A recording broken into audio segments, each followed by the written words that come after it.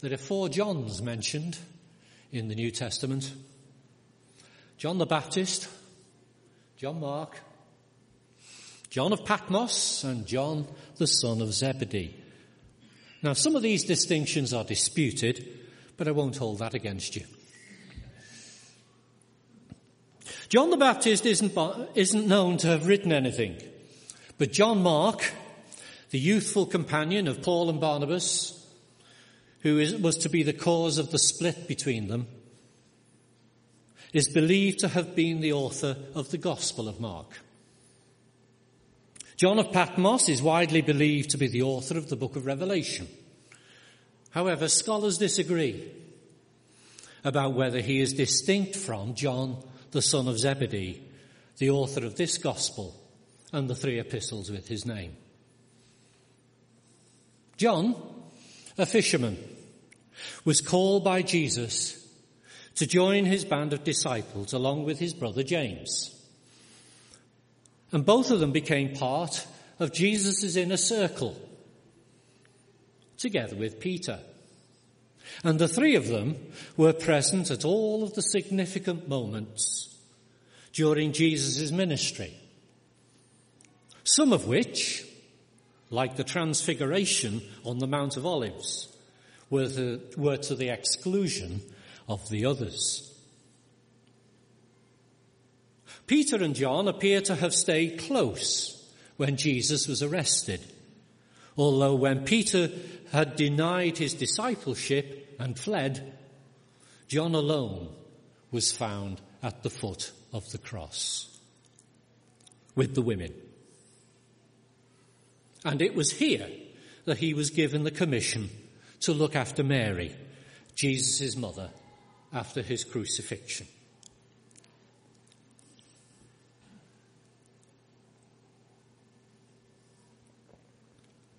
After the crucifixion, John stayed at Jerusalem until the persecutions began in earnest. His brother James was beheaded very early on, and it may have been that event that caused him to move away. And he moved to Ephesus in western Turkey, and there took leadership of the churches in that district. And it was there that he wrote the 3 epistles with his name, in the reverse order in which we have them in our Bibles. Don't ask me why. I wasn't counting. He wrote this gospel sometime later, having taken many years to muse over his memories and developing a coherent explanation of what he had seen and heard. The gospel was clearly written to people who were familiar with the other gospels, as John frequently omits to mention the basic and obvious facts that the other gospel writers mention. He has an encounter with John the Baptist, in which John announces himself as a baptizer and that he has seen the Holy Spirit land on Jesus, but completely omits to mention anything of the actual baptism. He mentions a long discourse that is clearly associated with the upper room and the garden, but at no time does he mention the breaking of bread or the sharing of wine. Instead, John mentions a foot washing that the other gospel writers either never noticed or failed to see the significance of.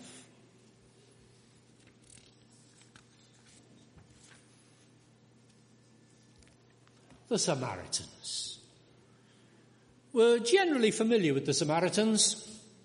They were the group of people who were universally hated by the Jews. They lived in Palestine, but were generally spoken of favourably by the gospel writers. But who were they, and where had they come from? In order to answer that question, we need to go back to the exile to Assyria. Now, this took place in 740 BC, when the people of Samaria, the northern kingdom of ancient Israel, was overrun by the Assyrian, Tiglath-Pileser III. Just imagine having a name like that. It was followed by a similar exile when Nebuchadnezzar II took the people of Judah to Babylon in 597 BC. Contrary to the impression given by the biblical writers, not everybody was taken away. Only the intelligentsia were taken, all the important people. And in the main, the plebs, the ordinary folk, were left behind, shorn of their leadership and their ruling classes. And these two people merged together and formed a cultural unity, together with some of the foreigners who'd moved in the opposite direction by the Babylonians. Over the 70 years or so of the Judean exile, they intermarried, produced their own leadership, and established their own state with its own capital in Samaria, the erstwhile capital of the old northern kingdom. So that by the time that Nehemiah had returned to rebuild Jerusalem, their leader was a man called Sanballat, who was feeling threatened by this sudden return of Jews from Babylon. And the conflict between them is told in the book of Nehemiah.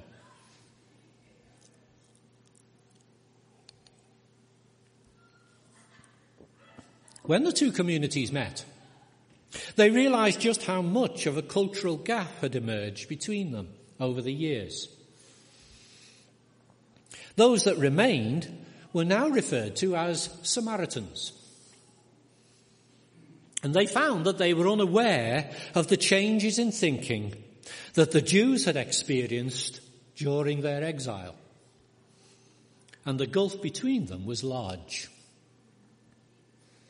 The Jews had embraced a much expanded law, in a way unlike anything that they had done before the exile.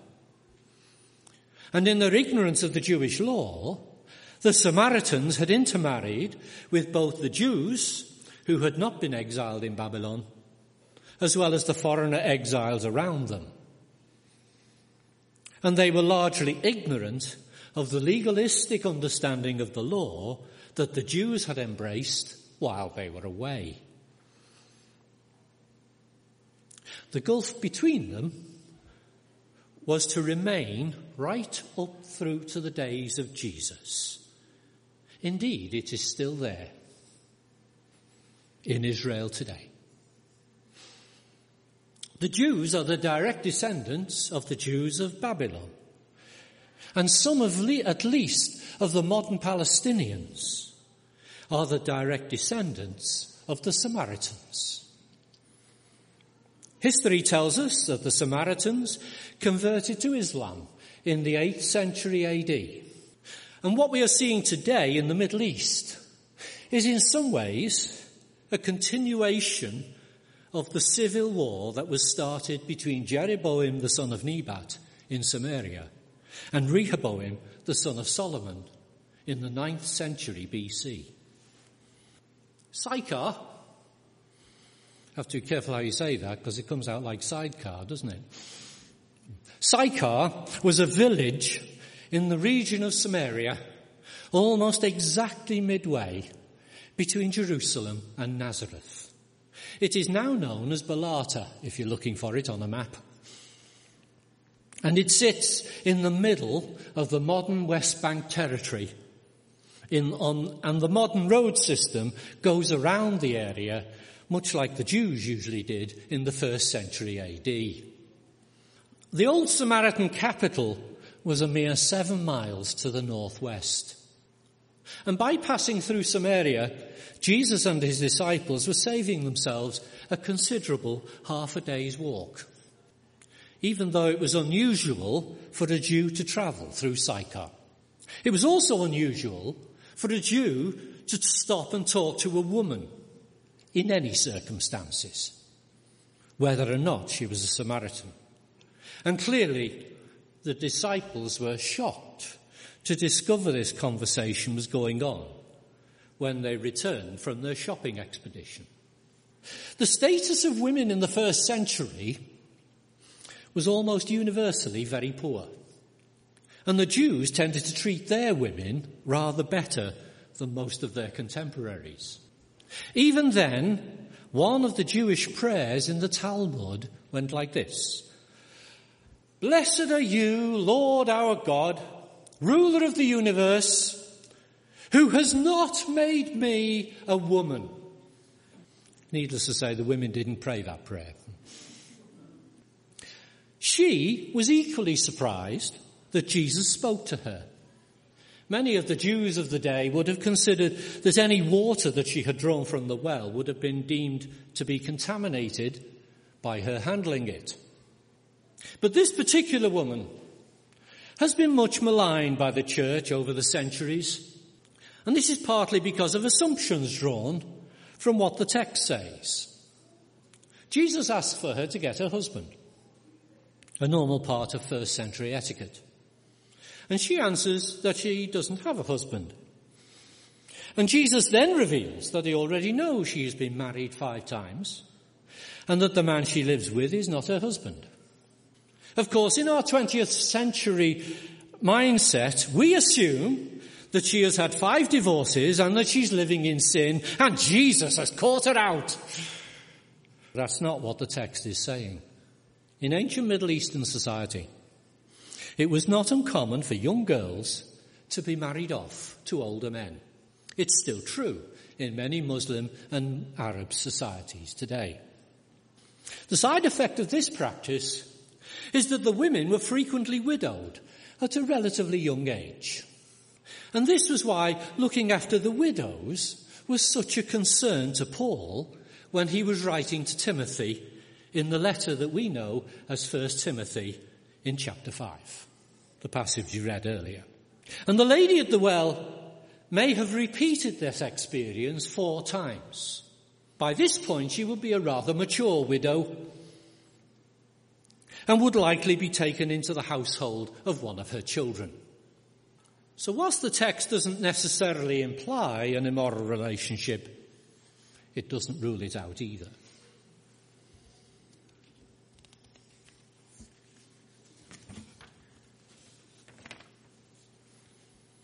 The temple in Jerusalem is generally familiar to us. We study it regularly. It was originally built by Solomon in the 10th century BC, demolished by Nebuchadnezzar in the 5th century, rebuilt by Ezra at the end of the 5th century, before being rebuilt to a much grander design by Herod the Great in about 29 BC. The other thing we need to remember is that Jerusalem was originally a Jebusite hill fort, which stood where the old city is now. That's the area on the map, surrounded in red. The Jebusites, you remember, were the nation that came last in the list of nations that God told the Israelites that they would need to conquer back in the days of Moses. And the name Jerusalem is believed by some to be a corruption of Jerusalem. In the 300 to 400 years between Joshua and King David, the temple had consisted of a large tent that had accompanied the people of Israel across the desert from Egypt. During those years, it was moved from time to time around a sequence of holy sites. And some of their names are likely to be familiar to you. Shechem, Shiloh, Bethel, Hebron, and Beersheba. These holy sites were straggled along a range of hilltops that ran north to south down Israel like a backbone. And some of these places were as much as 4,000 feet above sea level, which makes them higher than Wales's highest mountain, Snowdon. You had to be a good climber to be a Jew. It was these worship sites that gave rise to the many psalms which talked about looking to the hills or going up to the mountains to see or meet God. The Samaritans believed that Mount Gerizim was the very first such hilltop site, going back to the days of Joshua in about 1300 BC. Now, Mount Gerizim is situated close to the modern city of Nablus, where they had some riots a week or two back, in the modern West Bank territory. And it's very close to Sychar. It may even have been visible from there. And Mount Gerizim was the place where the Samaritans believed Abraham had taken Isaac, intending to sacrifice him to Yahweh, at least until Yahweh intervened to stop him. This, of course, contrasted with the Jewish view that that event had taken place on what was to become the Temple Mount in Jerusalem.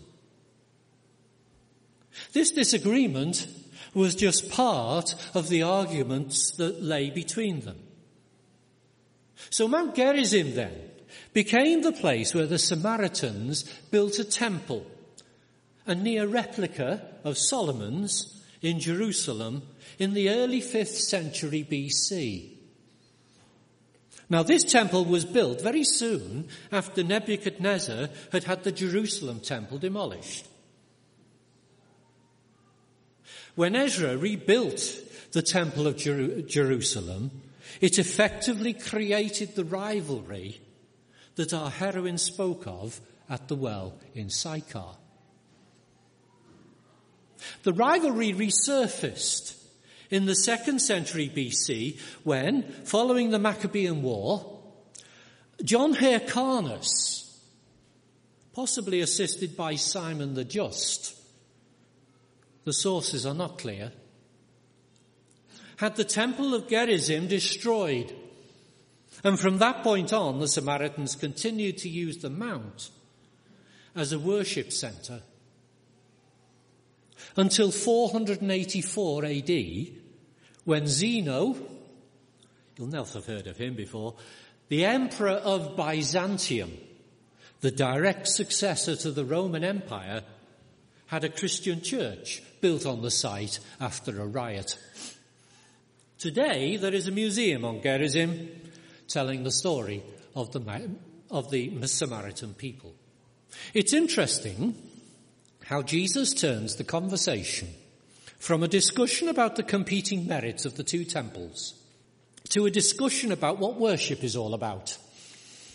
And in the modern era, we can easily slide into a mindset where worship is what pleases us rather than God. If we follow that approach, we would likely as not find that there are as many different understandings of worship as there are people in the room. Some of you might be tempted to think that it is only in the modern era that we've really learned how to worship. But that, of course, is absurd.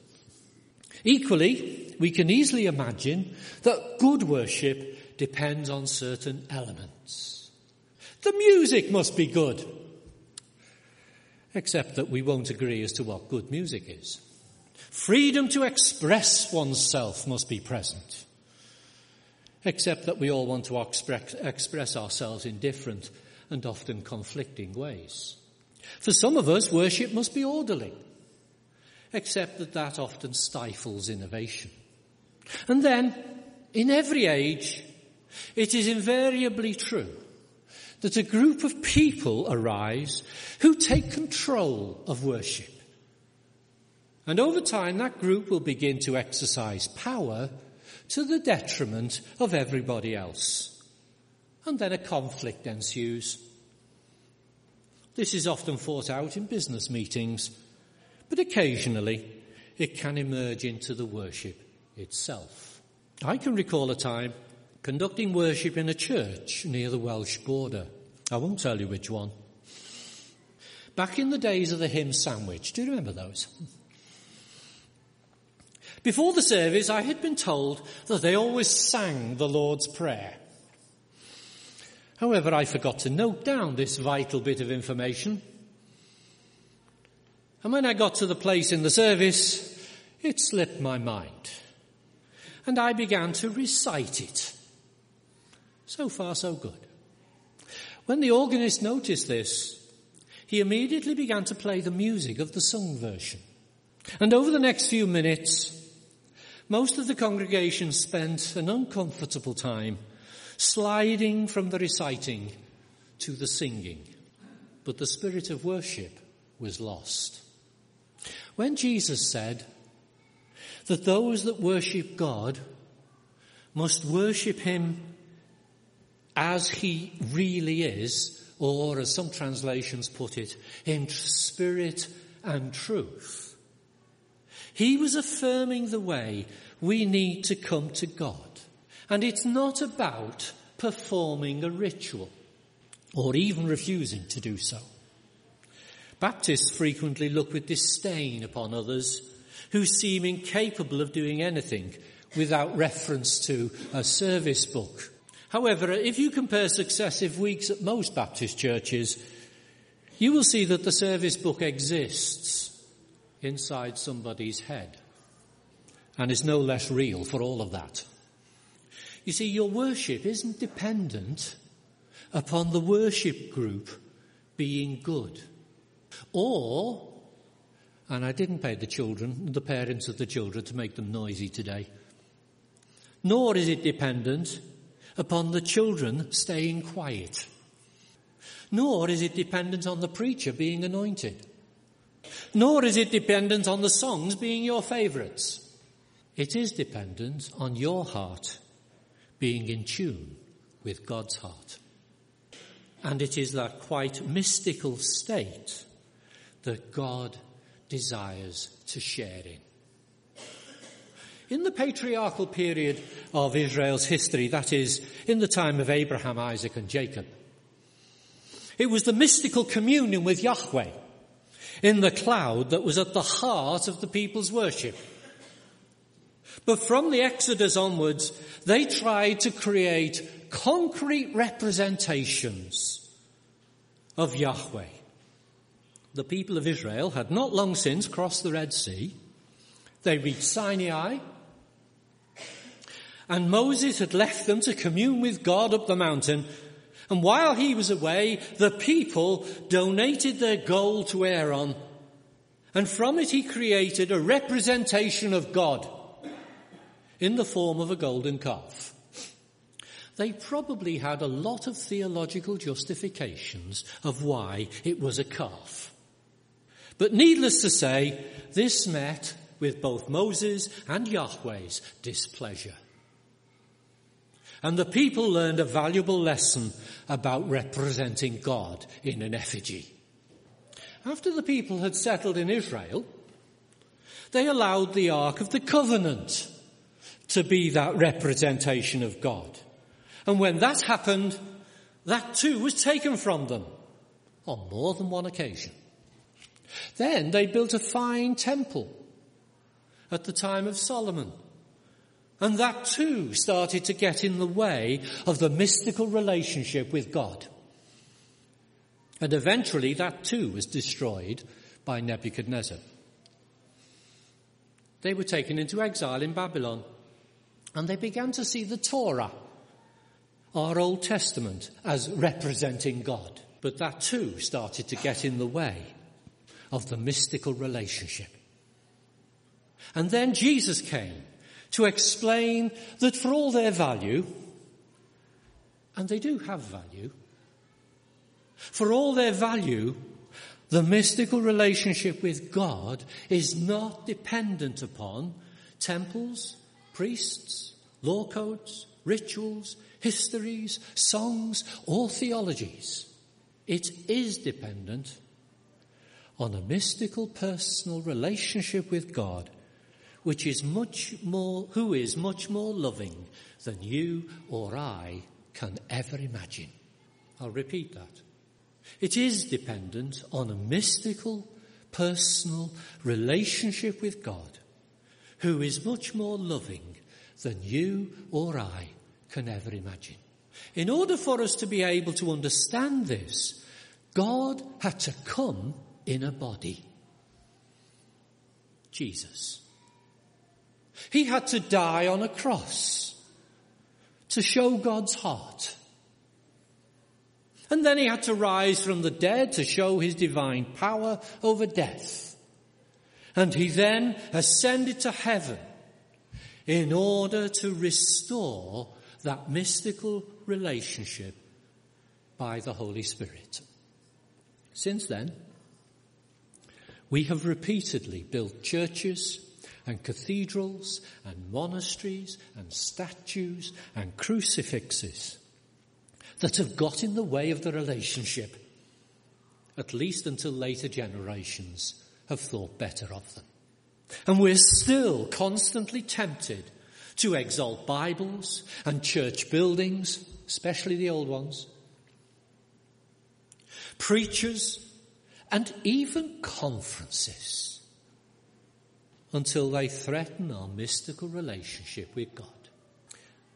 The Reverend John Clifford was a 19th century Baptist minister and politician.